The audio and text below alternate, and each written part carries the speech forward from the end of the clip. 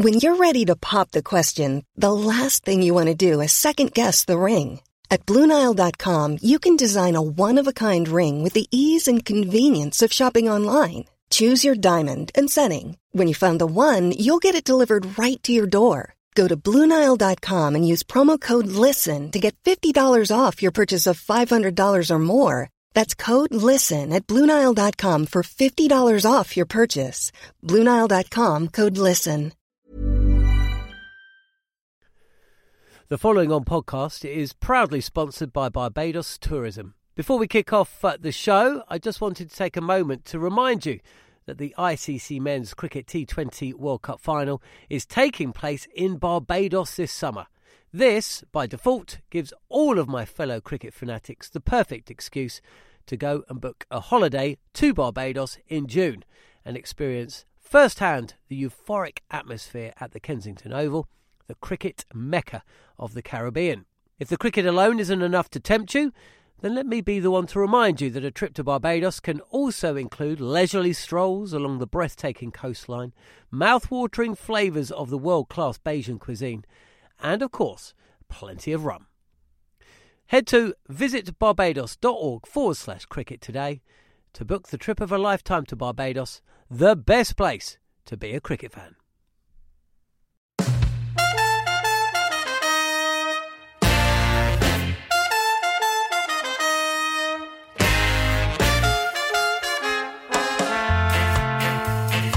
You're listening to the Cricket Collective on TalkSport 2 with me, Neil Manthorpe, and, as always, double Ashes winner Steve Harmison.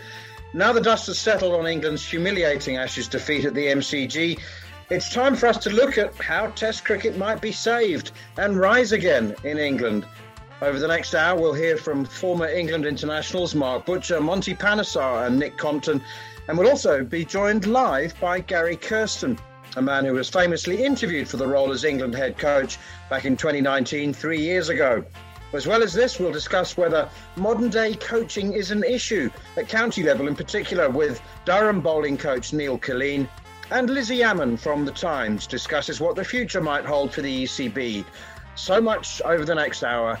You're listening to the Cricket Collective here on TalkSport 2.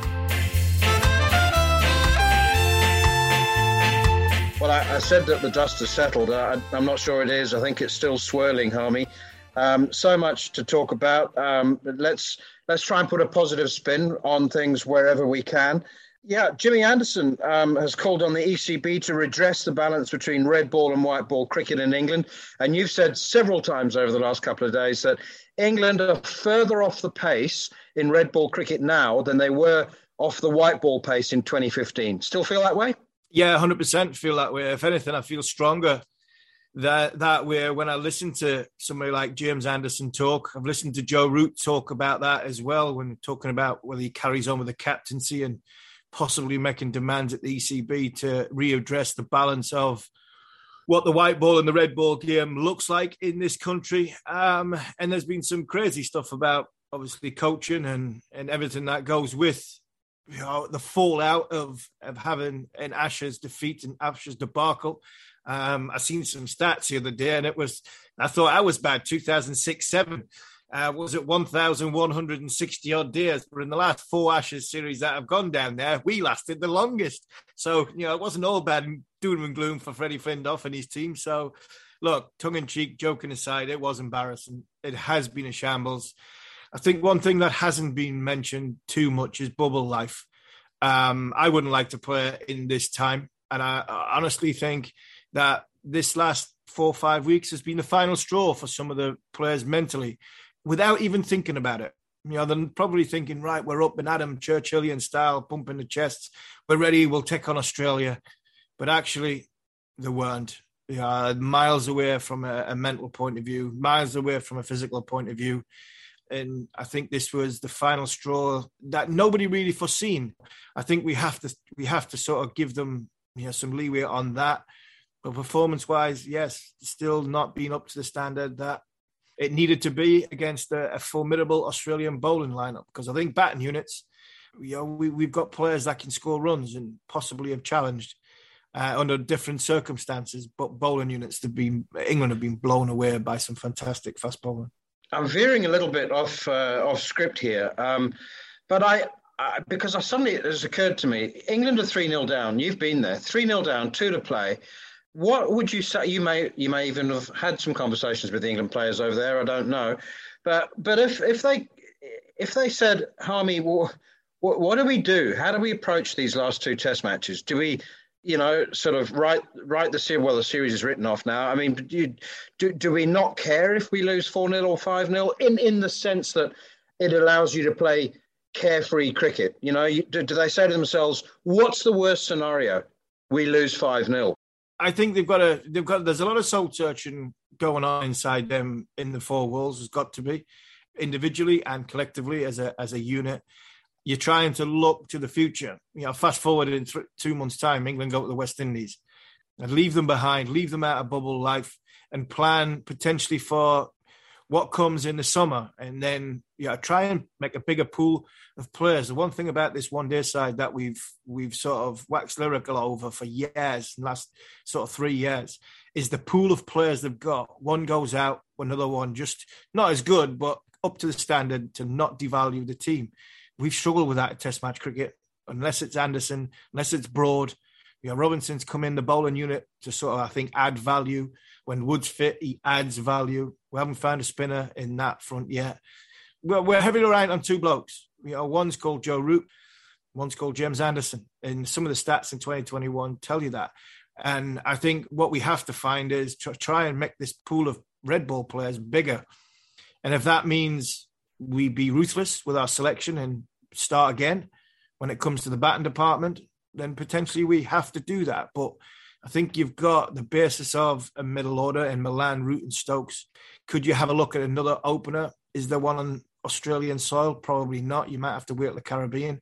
Does Stokes go back to number 6 and you give Sid Ollie Pope, right? As much as we took you out the firing line, you are our future. You are the one that we think, if we've invested heavily in your development, we put you back in at number 5 and we'll have Stokes at 6. And if Bairstow keeps him and Butler go head-to-head for that role, I don't think you go back to Rory Burns. I really don't. So I think you have to have one eye on the horizon, but you've also got to play the game. You play the game, and the game in front of you is Sydney, full Test match, Ashes. There's thousands and thousands of people going to come in over 5 days. You have to make sure that the fundamentals of cricket is the simplest thing in the world to do, which is defend the ball and earn the right to score runs. And unfortunately, at the minute, we can't defend the ball. So we've got no chance of earning the right to score runs other than possibly Joe Root. And that is our problem. It's been our problem all year. Our bowling has been up to the standard no matter what combinations we've gone with. The batting has let us down because as much as you can turn around Joe and say at Adelaide we didn't bowl full enough, the bowlers will always say, well, he didn't score enough runs for us to potentially bowl full enough or give us a chance to go. And in 2021, the only time we've scored runs is when our captain scored runs, and that's not good enough. Talking of finding another opener, this is what Mark Butcher had to say about the top order. Sometimes you have to go backwards to go forwards. I mean, as far as I was concerned, I made my debut for England playing in 1997 in the Ashes at the age of 24. I then was out of the side for a year and a half, came back as a 29-year-old and averaged 40 from that moment on as a Test match player, sort of in my prime years around 21 to 32. So, look, it sometimes the easy thing to do or the romantic thing to do is look for youth and try and think that all these young guys are going to come in and dig you out of it. I think English players develop later than players around elsewhere around the world. But for English players, certainly, that extra maturity can be very helpful for them. That was former England batter Mark Butcher speaking to our colleagues at Sky Sports News. It's hard, isn't it? I mean, it's not like there are half a dozen players in county cricket that have been, kicking the door down. There seems to be a fundamental flaw.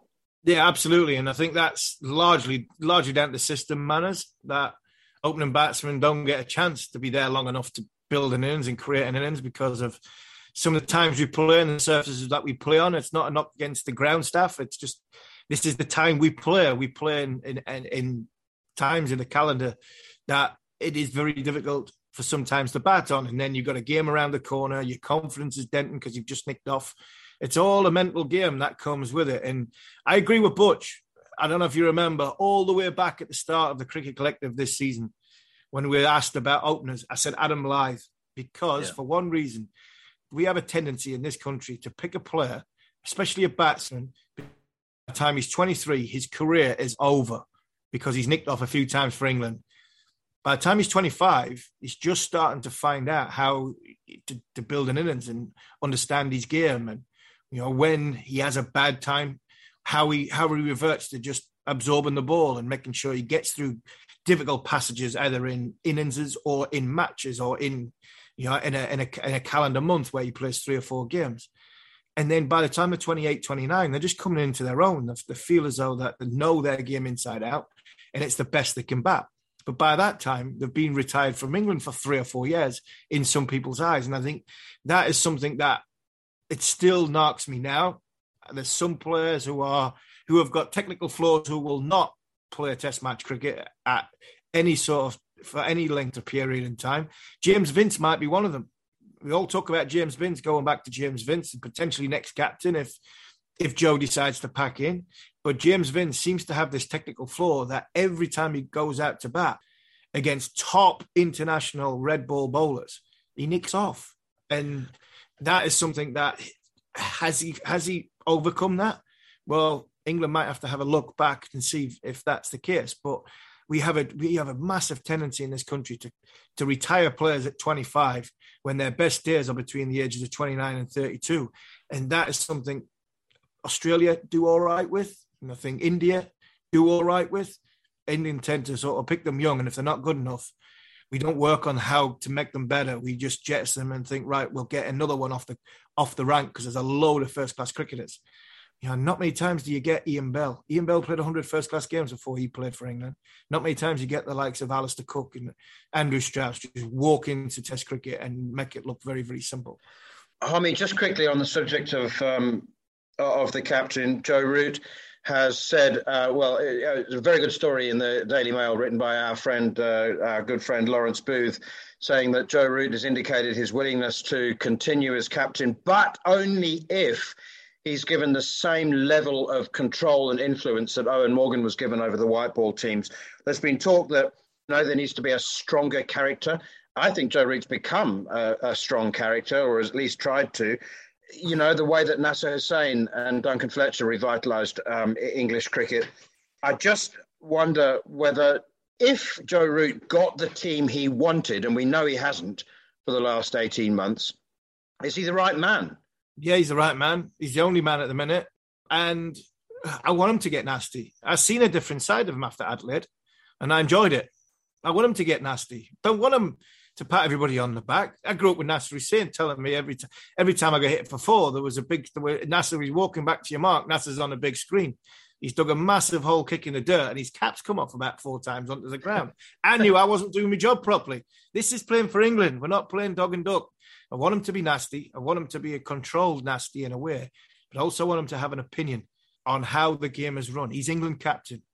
He's not just England captain. He's a modern day great. We should be getting every ounce out of this guy and what he wants to do. We did it with Morgan, and rightly so. But Morgan had a position of strength because he built a winning team. He built a winning formula.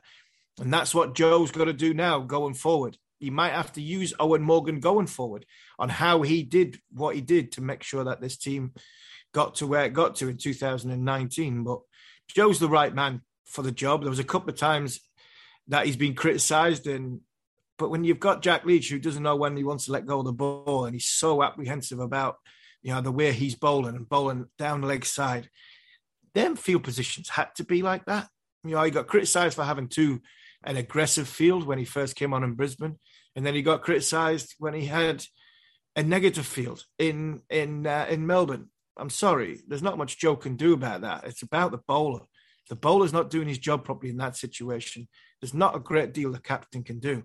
The one thing the captain can do, and he should be doing, should be going to his bosses and telling them, why are we in this best position? Because the one thing I do agree with him with, and this is the frightening part of it, if we did turn around and say none of them Ashes players are going to the West Indies, by the time the first test comes around, I would say our best 18 players are the ones that went to Australia in red ball cricket.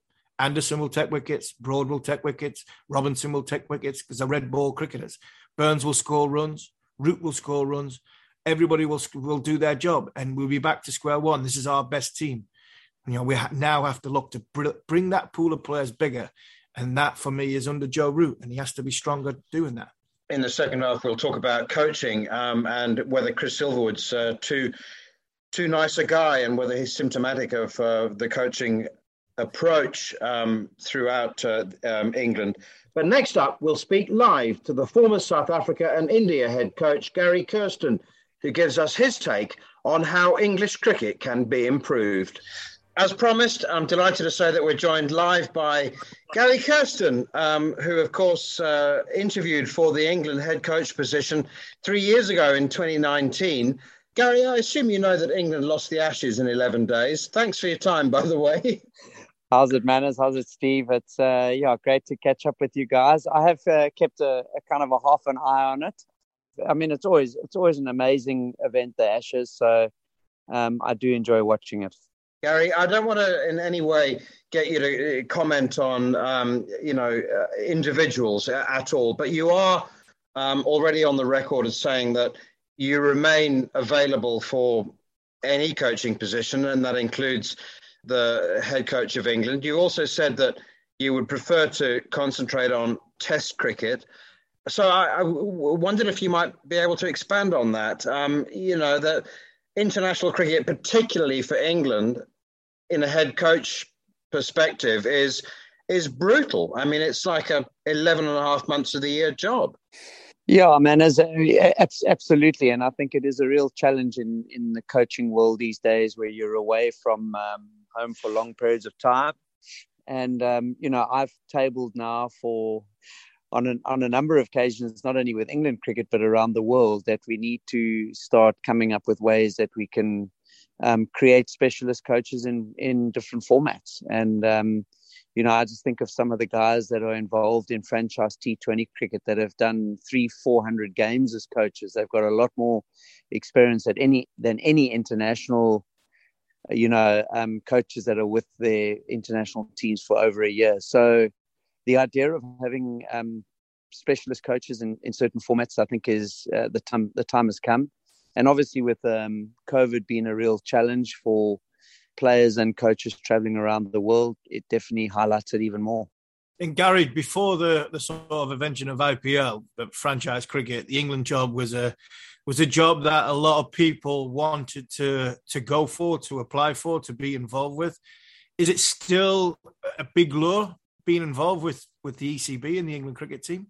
Steve, absolutely. I mean, I think it's a massive privilege to be offered a job of that nature. And what is it, 3 years ago? I don't know, maybe 2 and a bit years ago, I was asked to come for an interview. And, my focus of attention is always on the format where one thinks that the team can really reach new heights or certainly go to new heights. And, when I was with the Proteas in 2011 and 12, we had a good Test team, but a team that should be the best in the world, and we were able to, I think, achieve that just because we focused our attention on that. And it just feels like now with English cricket, Test cricket is just a great opportunity for them to reset and just to look at what they want to do to make sure that they've got a formidable team, like they've done with the one-day team and the shorter formats. They've done a great job in just saying, okay, we want a new bunch of young players coming through, not only young, but just good white ball cricketers. And,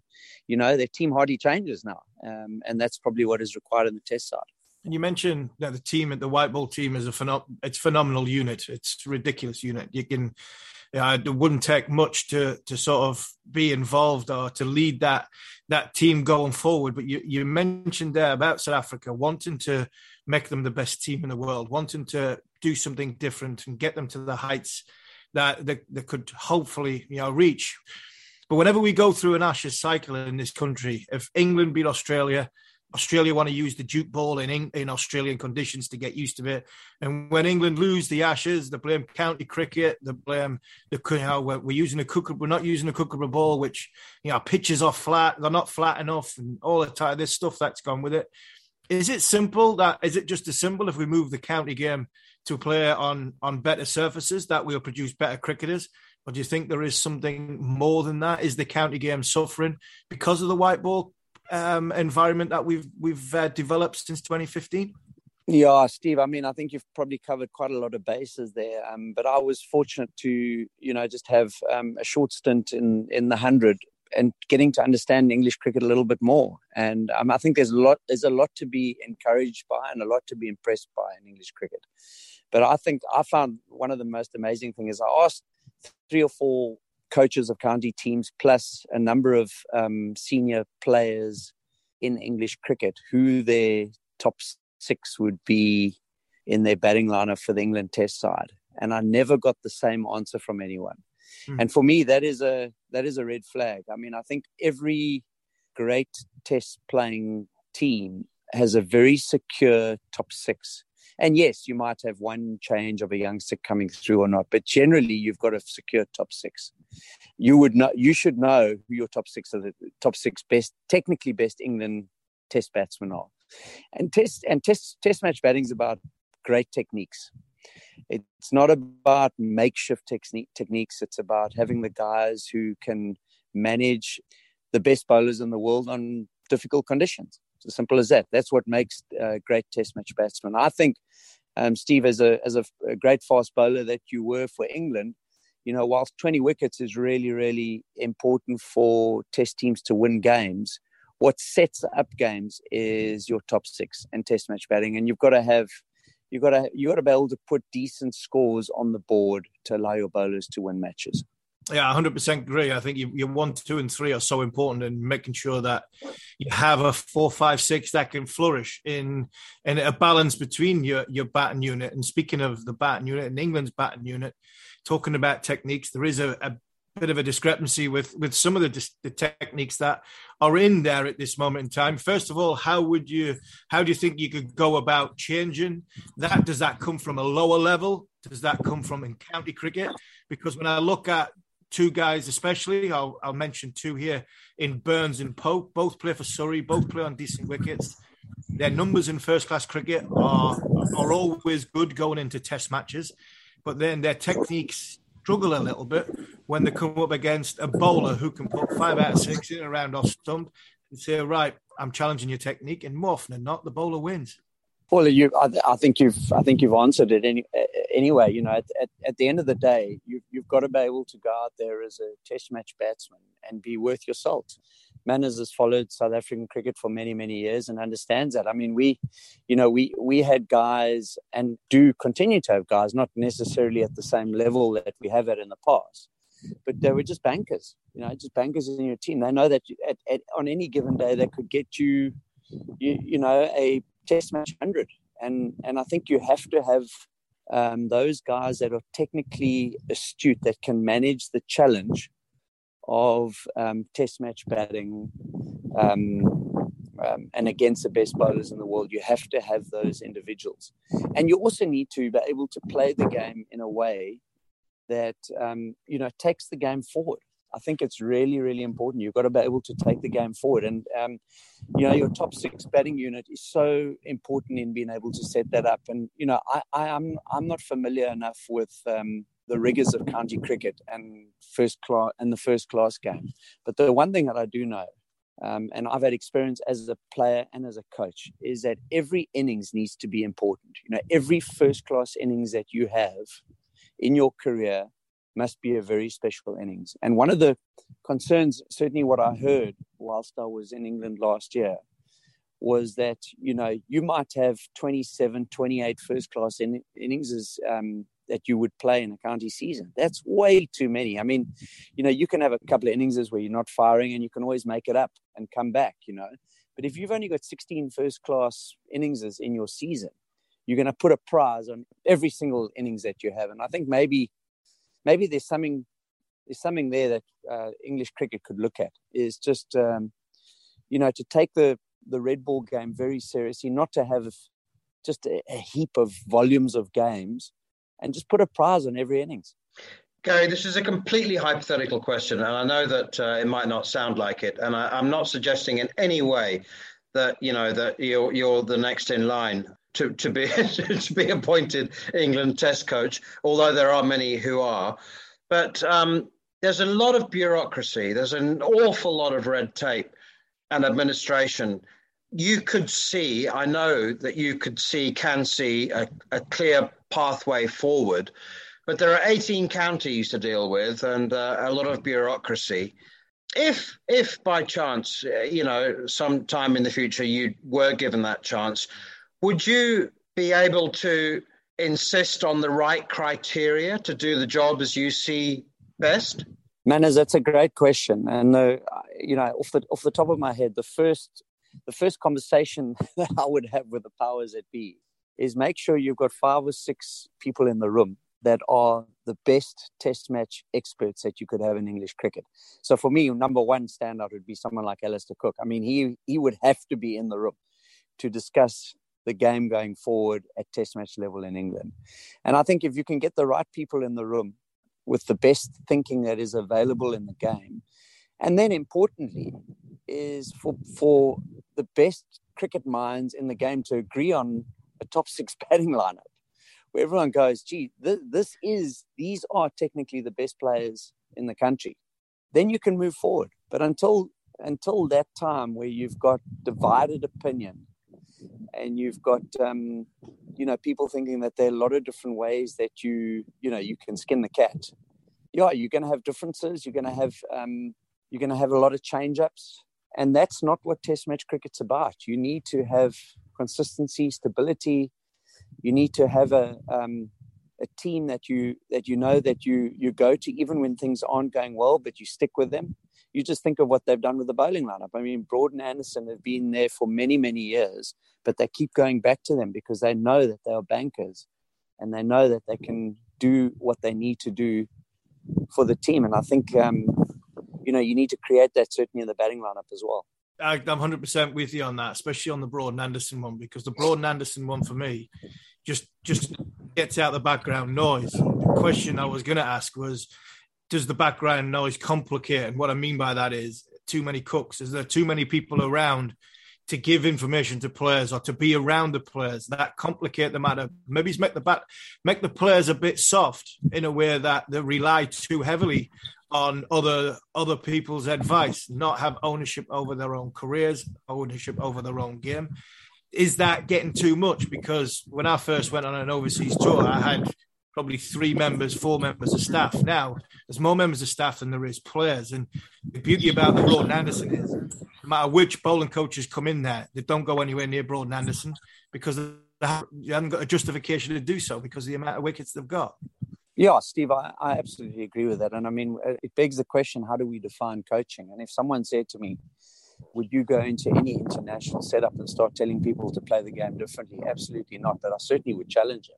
I challenge them to be the best version of themselves. So it really it's not me presenting a new way to play the game of cricket. And when I was very fortunate to join India, what I was able to identify in India was not that, Sachin Tendulkar was picking the bat up wrong, but that they needed to be challenged in the way they as a team were operating.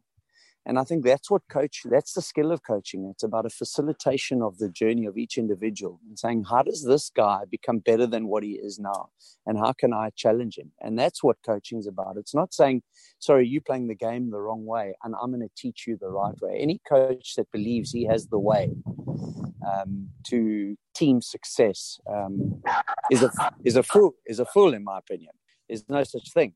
But I think what you can do is you can put a system together that allows each individual to thrive and be the best version of themselves. And, I think in that, you've also got to be able to make hard decisions. You've got to look at what exists in the environment at the moment and say, at the end of the day, you're averaging 33 in test match cricket over 50 test matches and you've got 400s.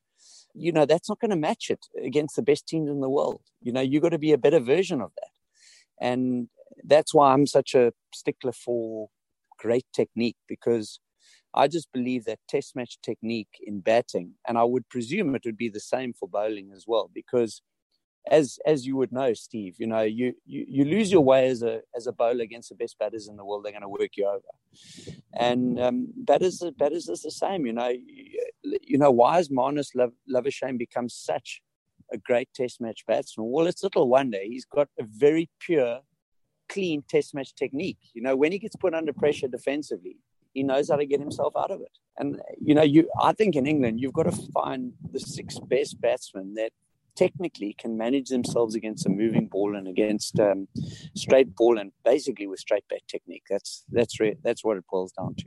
And I agree with that, but it comes to the bowling, because I've said in the last 5 years, 10 years, since franchise cricket has come in, the bowling has gone through the roof, and the batting techniques have gone downhill because of bowlers getting challenged all the time. Every single time the bowler gets the ball in his hand, he's being challenged because somebody's coming at him. He has to think quickly. He has to think on his feet. I'm not sure that's happening in the batting department. I just think it's a cop-out. How is the 100 complicated things from an English cricket point of view, and your experiences of the 100 last year working with players? Is it trying to make them better, or is it just trying to make the best out of what they've got to fit into a unit to try and be a successful short format team, because you've only got a short period of being together? I think it's a great entertainment product, but it's very different from what you're trying to create at test match level, you know. But it's a great entertainment product, and I think, I think it's a fantastic platform for young players to make a claim for higher honours. It's a pressurised environment. I think IPL did a fantastic job in bringing young players through the system. You know, any guy that can go in front of, 15, 20,000 people and go make a performance under pressure, you know, we get excited about that as international coaches. So these shorter formats are just fantastic entertainment products, but they're very far removed in many ways from what you're trying to create in your test match environment. I mean, test match cricket, as we know, is uncompromising. It is hardcore. It is properly tough. And, you know, you can't just arrive there as a successful one-day cricketer and think you're going to crack it as a test match player. It just doesn't happen. You know, it requires a lot of resilience. Every player is slightly different, but you work it out.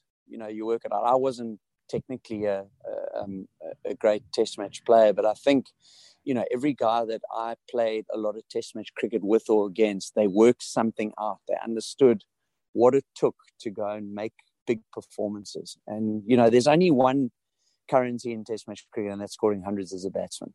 It's as simple as that. And, you know, your great test match bowlers, you know, are banging out big performances on a fairly regular basis as well, because they do things that allows them to be able to achieve that. And I think sometimes what we can do is we get too funky around the game, and we start to think that you can go out there and you can play the game a certain way and it's going to work across the formats. That's not the case. I mean, that's something that I've been fascinated with just in the batting in England. I mean, Joe Root is standout. He's just an unbelievable test match cricketer. But it blows me away in many ways that you could think that batting at 2 runs and over up front is going to, you know, be the way to go in test match cricket. It's not. You're going to get found out very quickly, because you can't spend that much time at the crease with the game not going forward. You know, so a strategy of just survival is not a strategy in test match cricket. We know that. And sometimes I think it's interesting to understand the guys that have the techniques to be able to play the game and take the game forward are the ones that we get excited by with as good a technique as it can have. Gary, finally, I know you've got the stakes on the braai, and I don't want you to burn them. I'll never forget the day that never forget the day that Alan Border set 3 gullies for you on your first test match, having quickly identified your strongest scoring area. But how much can the game evolve once you're picked to play at the highest level? I mean, you learnt on the job. You kind of had to, didn't you? How much learning on the job is required, and how ready can you be for Test cricket? No, learning on the job is really, really tough, to be honest with you. But, you know, sometimes sometimes you have to just stay alive, and, staying alive, I think for a young player now, you've got to be producing fairly regular performances. I mean, it took me 28 test innings to get my first test 100. And I was lucky to stay alive through that period, man, as you remember. But, once I got through that test 100 and I was able to, pick it up from there. I think for a young player, all we as coaches need to do is I need to get excited by when I look at a young player. You just think of that Australian bowling attack now. And I look at a young player and I see, you know what? He has something that I can get excited by, technically wise, that he can go on and play against the best bowlers in the world at test match level. He doesn't have to necessarily get a massive amount of runs in a particular series. And that's why sometimes when we start to judge players just on how many runs they score at county level or how many runs they score as they arrive in the test scene, we can sometimes get fooled by, a guy that might not have the kind of technique that is required.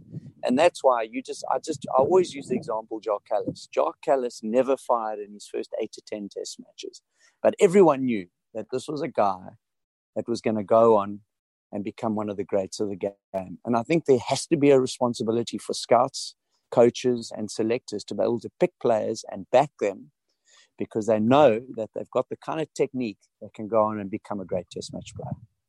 Gary Kirsten, thank you so much for your time. Really, very, very much appreciated indeed. And as you said, you're in the market. You're a coach for hire. So I suppose people will make of that what they will, should things transpire in the England camp. Thank you. Hey, thank you.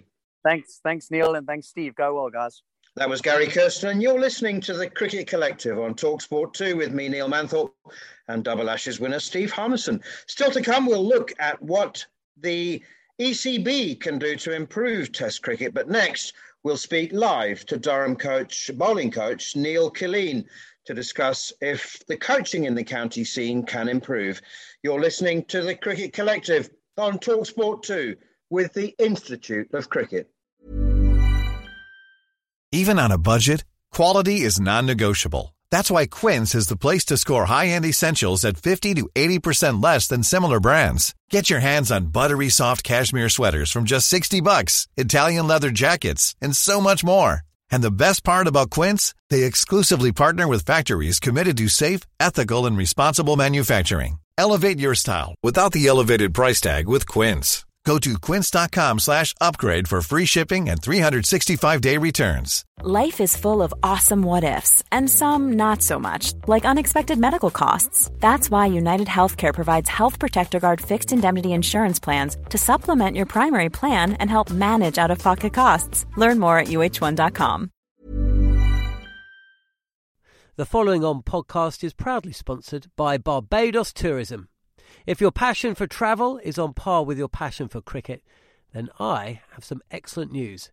The ICC Men's Cricket T20 World Cup Final is being hosted in Barbados this June, which makes it the perfect destination for your summer holidays this year. To make the most of your trip, you can also experience 8 matches from the series in Barbados, including England against Scotland and England against Australia. In under a month's time, you could be spending your days exploring the vibrant streets of Bridgetown, drinking rum in the sunshine and experiencing exotic Bajan delicacies in the culinary capital of the Caribbean. There truly is something for everyone. There's no need to wait a second longer. Head to visitbarbados.org/cricket today to book the trip of a lifetime to Barbados, truly the best place to be a cricket fan.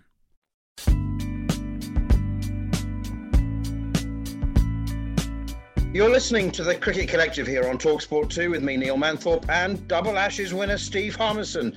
And if you've missed any of the show or you wish to catch up, you can download the podcast via the following on feed, which is now available, as always, on the free TalkSport app or wherever you get your podcasts. Delighted to say, again, as promised in the intro, we're joined live now by Durham bowling coach Neil Killeen. We're pursuing the comments that have been made in a couple of articles now by Paul Farbrace and have been backed up by other coaches, some of whom have not been named.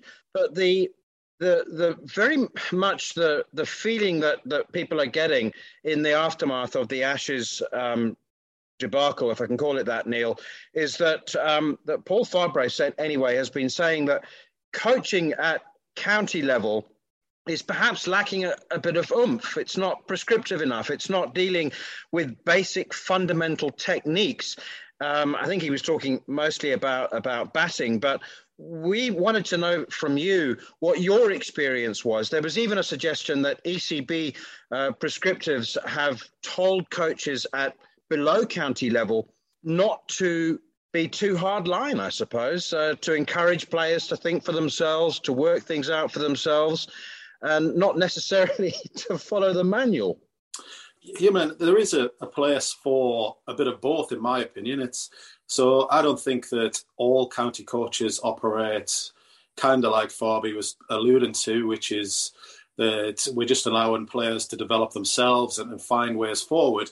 We certainly don't at Durham. That's something which we've got in place where all of our pro coaches try and work down the system so we can see what's going on and try. And you mentioned the word there, the fundamentals. To me, that's critical. And making sure that those basic fundamentals and the messages that we want to see at the top level are being passed down and brought into the game at the lower levels.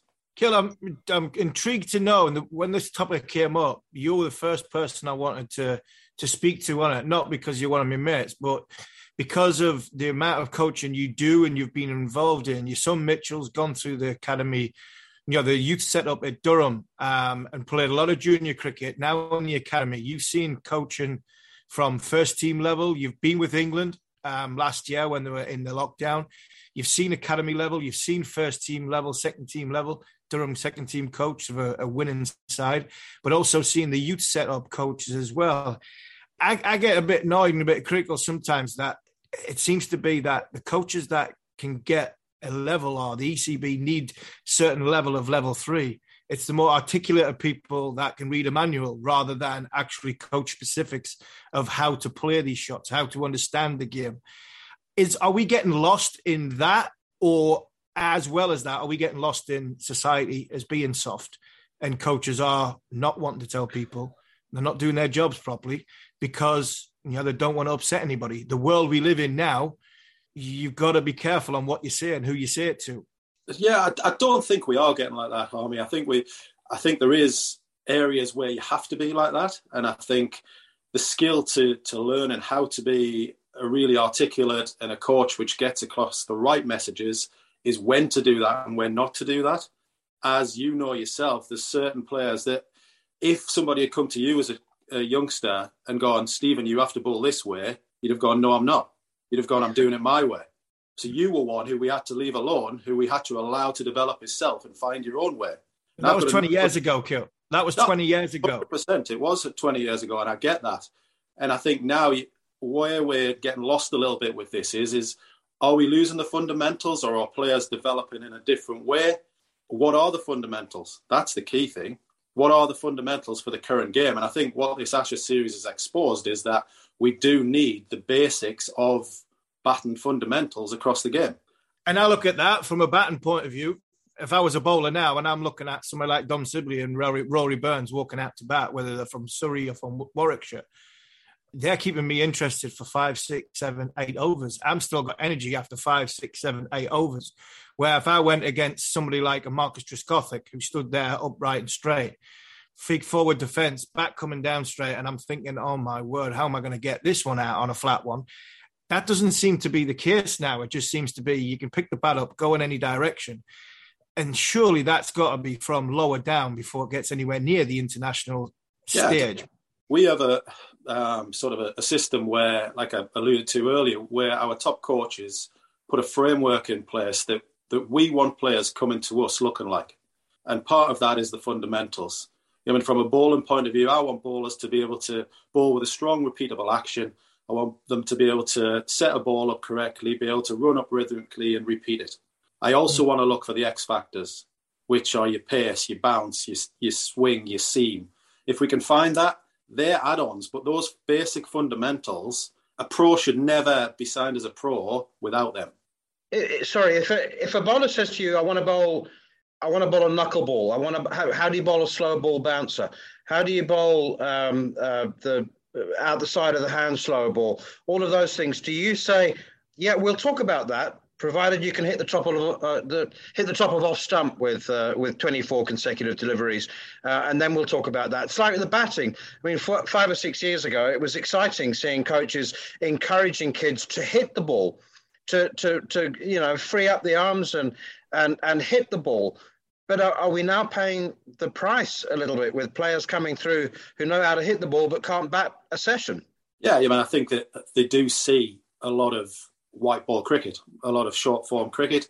They're always going to, especially the real youngsters now, they're going to come to you and ask, can I do all the tricks? Can I bowl this slow ball? Can I bowl that slow ball, the back of the hand, the knuckle balls, the wobble seam balls?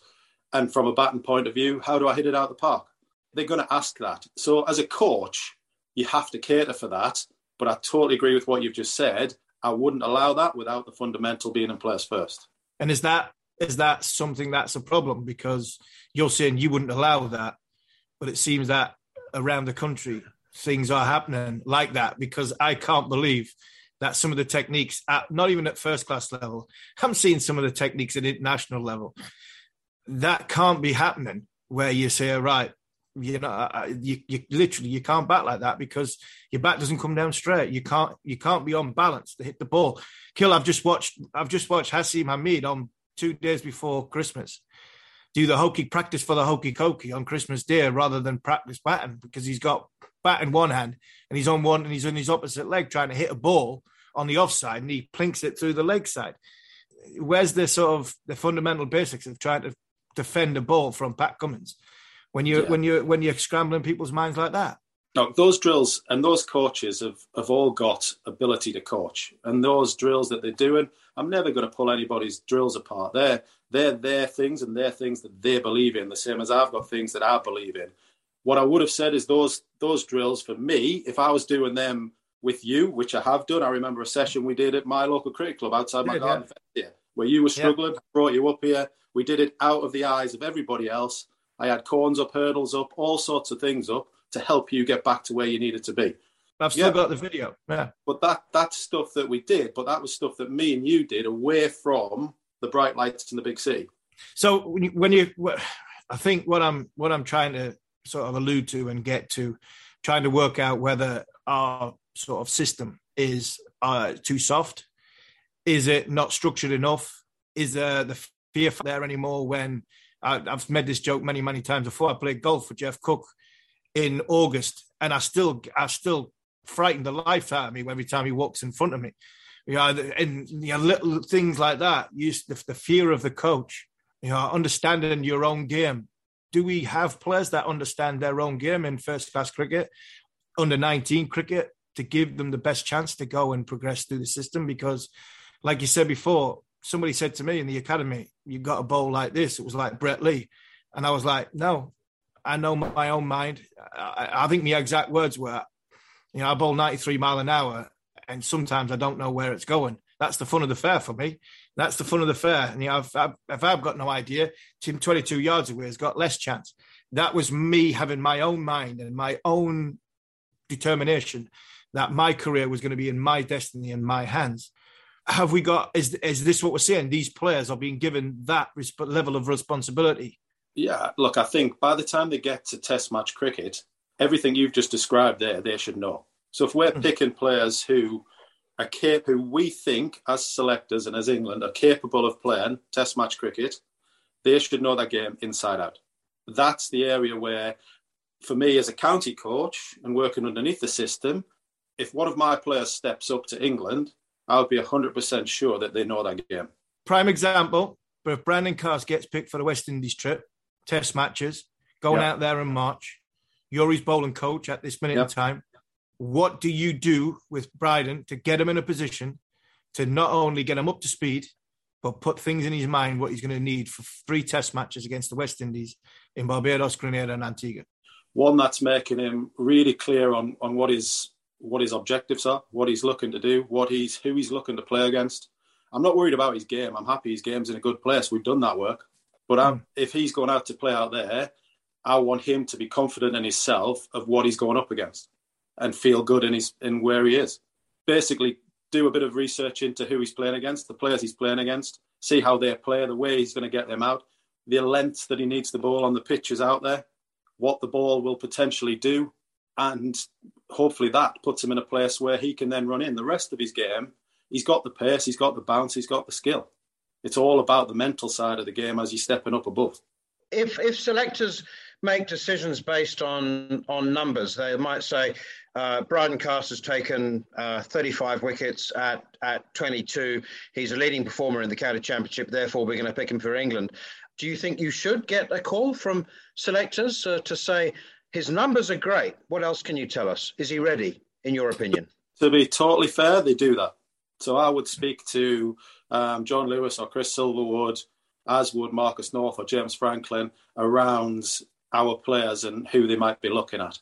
And sometimes figures don't tell a true story. So I think you have to do that. You have to talk to people, because seeing somebody who takes their wickets at under 25, but you haven't really seen them bowl, well, then you don't know that true story unless you're speaking to the coaches who are there day in, day out. And just finally, on Stokesy, we've seen play 3 test matches. You were there for the build-up.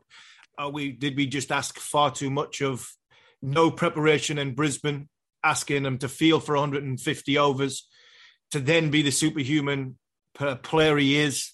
Is it just too much for Ben? I don't think anybody would ever say that Ben would shy away from something like that.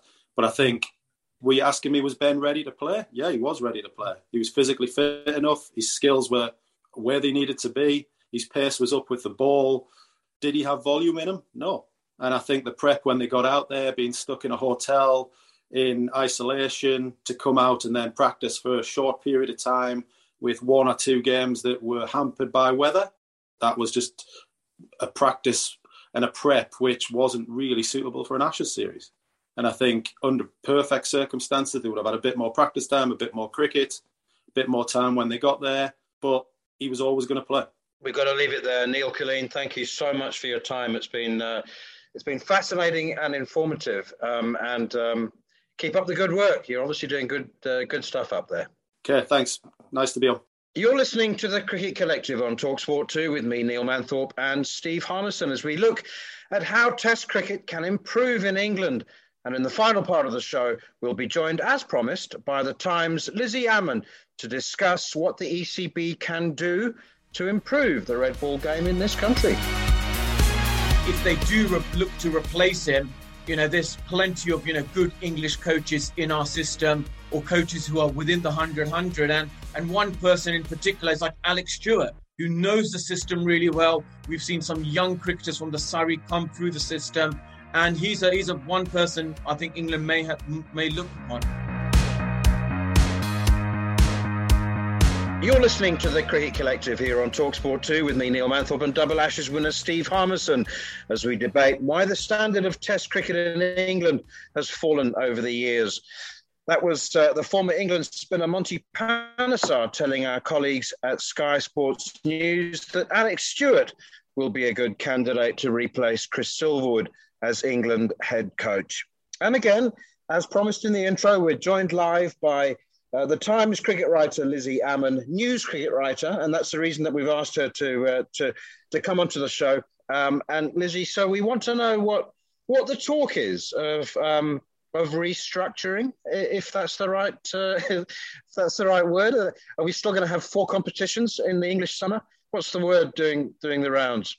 Well, I don't expect there to be any change for 2022.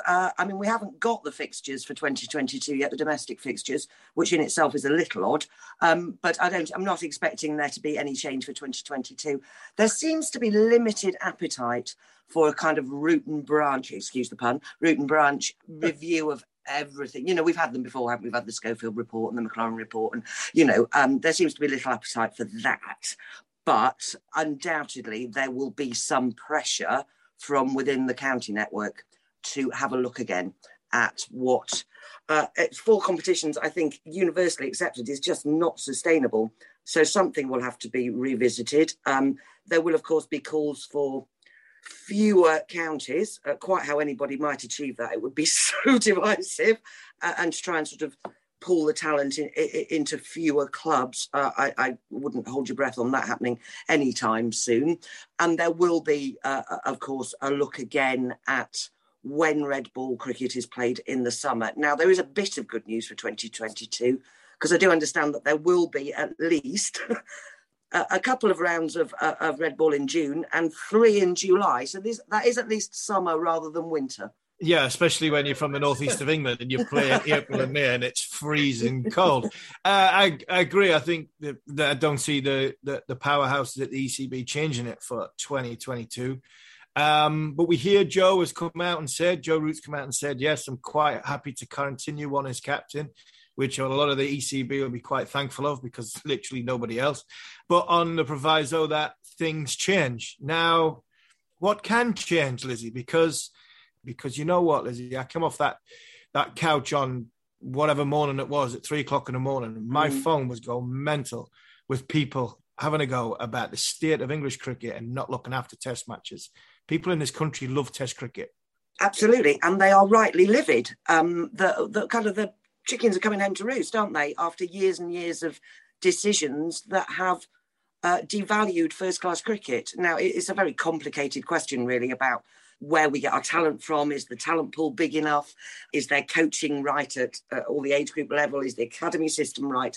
I mean, they're all really big questions, and we've done lots of tinkering with them. But there are some really big questions, aren't there, Harvey? Like county cricketer pay. If you can earn more for playing 5 weeks of the 100 than your annual county salary, why are you going to do 20 overs up the hill into the wind? You're just not going to, are you? It's just not attractive.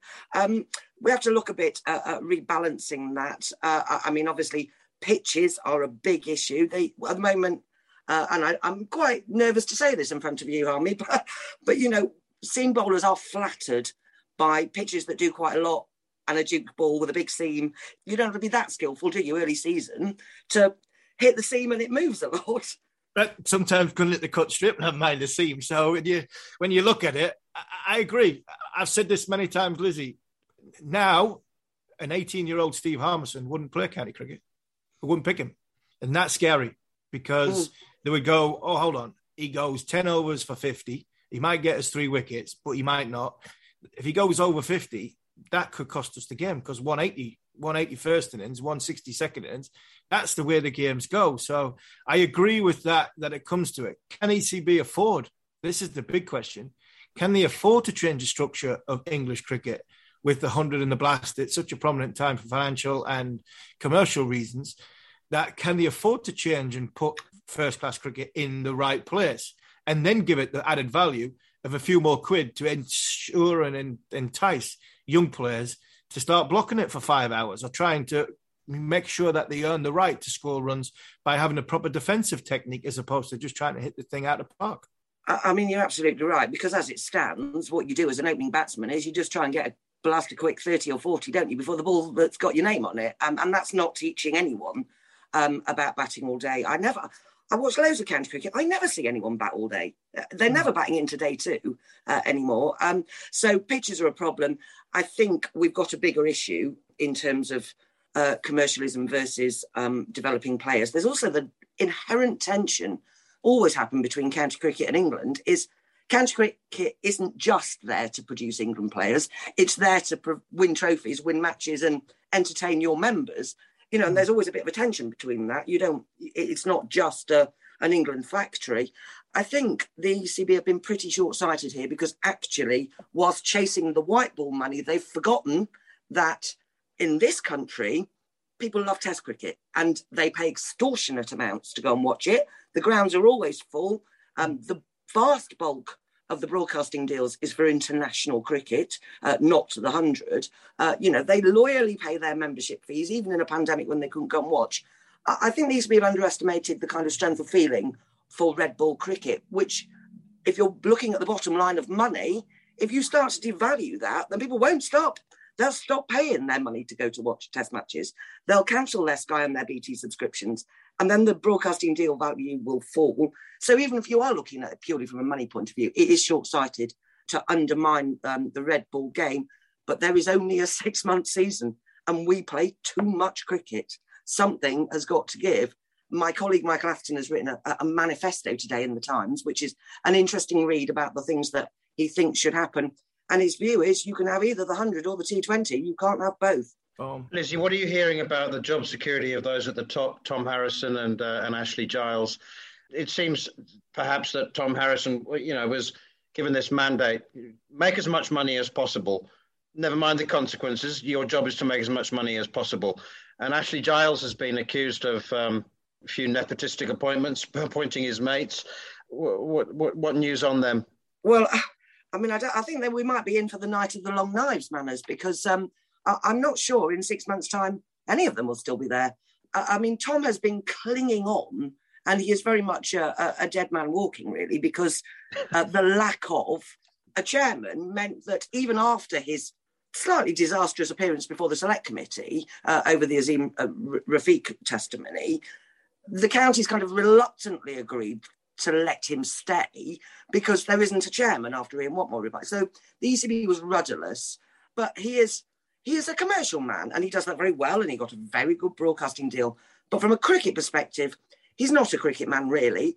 The board of directors is an independent board of directors. They all bring, their own skills, but none of them are cricket experts. None of them have run a county cricket club. None of them have played cricket, So the ECB is sort of being run by people who are very good with a spreadsheet and a bank balance, but not so great at understanding how you invest long-term in the health of all aspects of the game. So I think Ashley will have to go at some point. It has become a bit too cosy. Chris Silverwood, I think, won't last till February. And Tom Harrison will be gone within a few months. And I've said a few times, Lizzie, and honestly, it pains me to say this, because our relationship didn't end very well, but it just seems like the people that do the best jobs for English cricket are the ones from the outside. Duncan Fletcher, Trevor Bayliss, Andy Flower. As said, we've got a lot of ECB yes men. The coaching manual needs to go, in my opinion. We hide too much behind that. We've got far too many people who have got no idea about the game, getting level 3s and level 4s and don't even know which bat to hold, never mind anything else. Yeah, Duncan Fletcher would tell you what was happening to the ECB. The ECB were frightened of him. It was his job. It was his chopper on the block. He told them what was happening, and that was the way it was moving forward. Trevor Bayliss, a little bit more, obviously, standoffish, a little bit more relaxed, but in the end, the ECB were frightened of him because he was a winner. And Andy Flower, the same. Is it a case in point that we need somebody, a fresh pair of eyes, to go, you know what? It's not my job of county cricket, but we need to start developing and investing in some players that can actually play the longer format of the game. Yeah, absolutely. And I do think we will end up back with someone from outside of the English county system. There are lots of names being bandied around. I mean, part of the problem with this job is it's not particularly attractive head coach job, is it? It's not. You're away for ludicrous number of days a year because England play more cricket than any other nation. I mean, it's bonkers. If you look at the 2022-23 winter, they are circumnavigating the globe, basically. They're doing a sort of Phileas Fogg. It's not an attractive job when you can earn the same amount of money or more for doing a few months in a franchise. And they've got to look at that because it's a problem, because you don't get the best calibre candidates. I think they'll have to go for a hard man. I think they'll have to go for someone who will upset people. I mean, we saw it with Ed Smith, didn't we, Harmy, that he wasn't really afraid to upset the players. And ultimately, that's what cost him his job, because he upset the players and then they didn't like him and they wanted him gone. But he was a challenging figure in that he thought deeply about things. He may not be the right man for that job. I mean, we've got to reinstate a selection panel, haven't we, Harmy? It's bonkers that the head coach is the sole selector. Yeah, you're preaching to the convert. It's ridiculous. I can't believe the way the selection panel has gone. Just to take some pressure off the lead man, the lead figure. How on earth can the guy who's picking the team see every facet of what's happening in the first class game? So I agree. I think the selection The selection panel has got to come back. I think we need somebody that's from the outside that will tell people what to think of them, but that will never happen because, again, turkeys voting on Christmas. I think we've now got to get back to starting again, the reset point. We've got one bowler who has carried this bowling unit for a number of years now. We've got one batsman who's carried this batting unit, certainly for this year. And one's 39-year-old, and the other one's played over 110 test matches. I've seen some alarming stats earlier that Joe Root's got the top 5 scores this calendar year. Joe's got the top 4, but he's also got the second best bowling figures in this year as well. So it just tells you how, if he decided to turn around and say, right, up yours, I've had enough, you can stick it, I'll just go back to playing, I wouldn't blame him, but if he did, boy, would be in so much trouble. Yeah, absolutely. And I think we've got to look below the first team. I mean, the Lions don't play enough cricket, do they? I mean, that has to be where you try and get them experience of other conditions. They have to have more tours. They even have to have some summer matches. I know that the counties won't like the fact that their players go off on Lions duty in the season, but there has to be a kind of second team, doesn't there, that are coming through to backfill. I mean, what we saw with Australia is, they got two of their best bowlers missing, and there's depth there. They bring them in, and there's depth to still be competitive. But Lizzie, we had an air game in Australia not long ago in Brisbane, and if reports of things that I'm hearing are right, that senior figure in the England side wanted Crawley, Bairstow, Lawrence to play in the game, and he was flatly turned down and refused. And somebody outside the group, or somebody that's not part of the coaching team, selected the team that played against Australia Air. So if that is true, if that is true, that typifies the system that unfortunately we are at this minute in time. Yeah, and you're absolutely right. I mean, it needs a radical reset, really, because it can't keep happening. This can't keep happening with the pay. It's always the paying public, isn't it? Who are the ones that suffer. It's expensive business supporting cricket, and yet, and they love Test cricket, and it's depressing watching a team that aren't very good and are consistently not very good. And it's even more depressing not thinking that there's any hope of them getting any better anytime soon.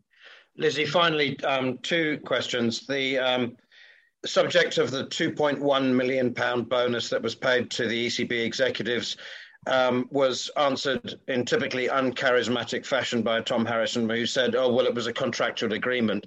Is that the stick that will eventually be used to beat him out of office? And secondly, I heard a reasonably well-sourced rumour the other day that the subject of split England coaches was back on the table. Any truth in that? Yeah, it absolutely will be. That will be, and not just England. I noticed that Nick Hockley was talking about it for Australia as well. I think everyone's going to have to end up going down that route. Too much cricket. There's just too much. But I think definitely back on the table. Ashley Giles was very much not in favour of that, but then I think he had a pretty bad experience when he was the white ball coach and Andy Flower was the red ball. So perhaps not best to base it on that. So I think that will definitely be on the table for discussion. My left field view is that Owen Morgan should be offered all the money he wants to be part of the management and coaching setup as soon as he puts his bat down, because the man is, he's ruthless and he's innovative and absolutely challenging. And I think he would be, a really important part of any setup, whether it's red ball or white ball or both. In terms of the bonus, now, interesting, they haven't actually got it in their little sticky mitts yet, which I think is what they're hanging on for. But it certainly seems like Tom Harrison and the 5 other executives are not particularly willing to volunteer to put those bonuses back in the pot. Lizzie Ammon, it's been an absolute pleasure. It's been insightful, informative and entertaining as well. And we've kept you 10 minutes longer than we should have done. Thank you so much indeed for your time. No problem at all. Great to see you guys. That was Lizzie Ammon, the Times cricket news writer. Thanks once again, Harmy. You've been listening to the Cricket Collective here on TalkSport 2 with me, Neil Manthorpe, and Double Ashes winner Steve Harmison. If you missed any of the show or you wish to catch up, you can download the podcast from the following on feed, now available via the free TalkSport app or wherever you get your podcasts. We'll be back next week to look ahead with excitement and trepidation to the 4th Ashes Test. But for now, it remains for us just to say Happy New Year.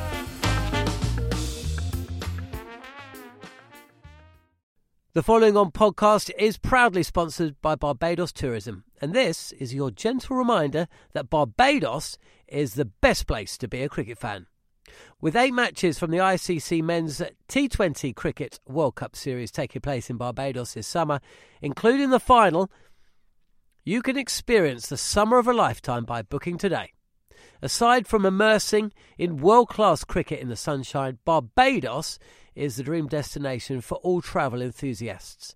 It is where adventure meets paradise, the culinary capital of the Caribbean, and better still, the birthplace of rum.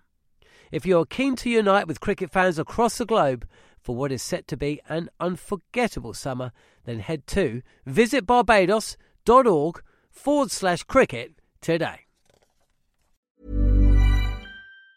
Planning for your next trip? Elevate your travel style with Quince. Quince has all the jet-setting essentials you'll want for your next getaway, like European linen, premium luggage options, buttery soft Italian leather bags, and so much more. And it's all priced at 50 to 80% less than similar brands. Plus, Quince only works with factories that use safe and ethical manufacturing practices. Pack your bags with high-quality essentials you'll be wearing for vacations to come with Quince. Go to quince.com/trip for free shipping and 365-day returns.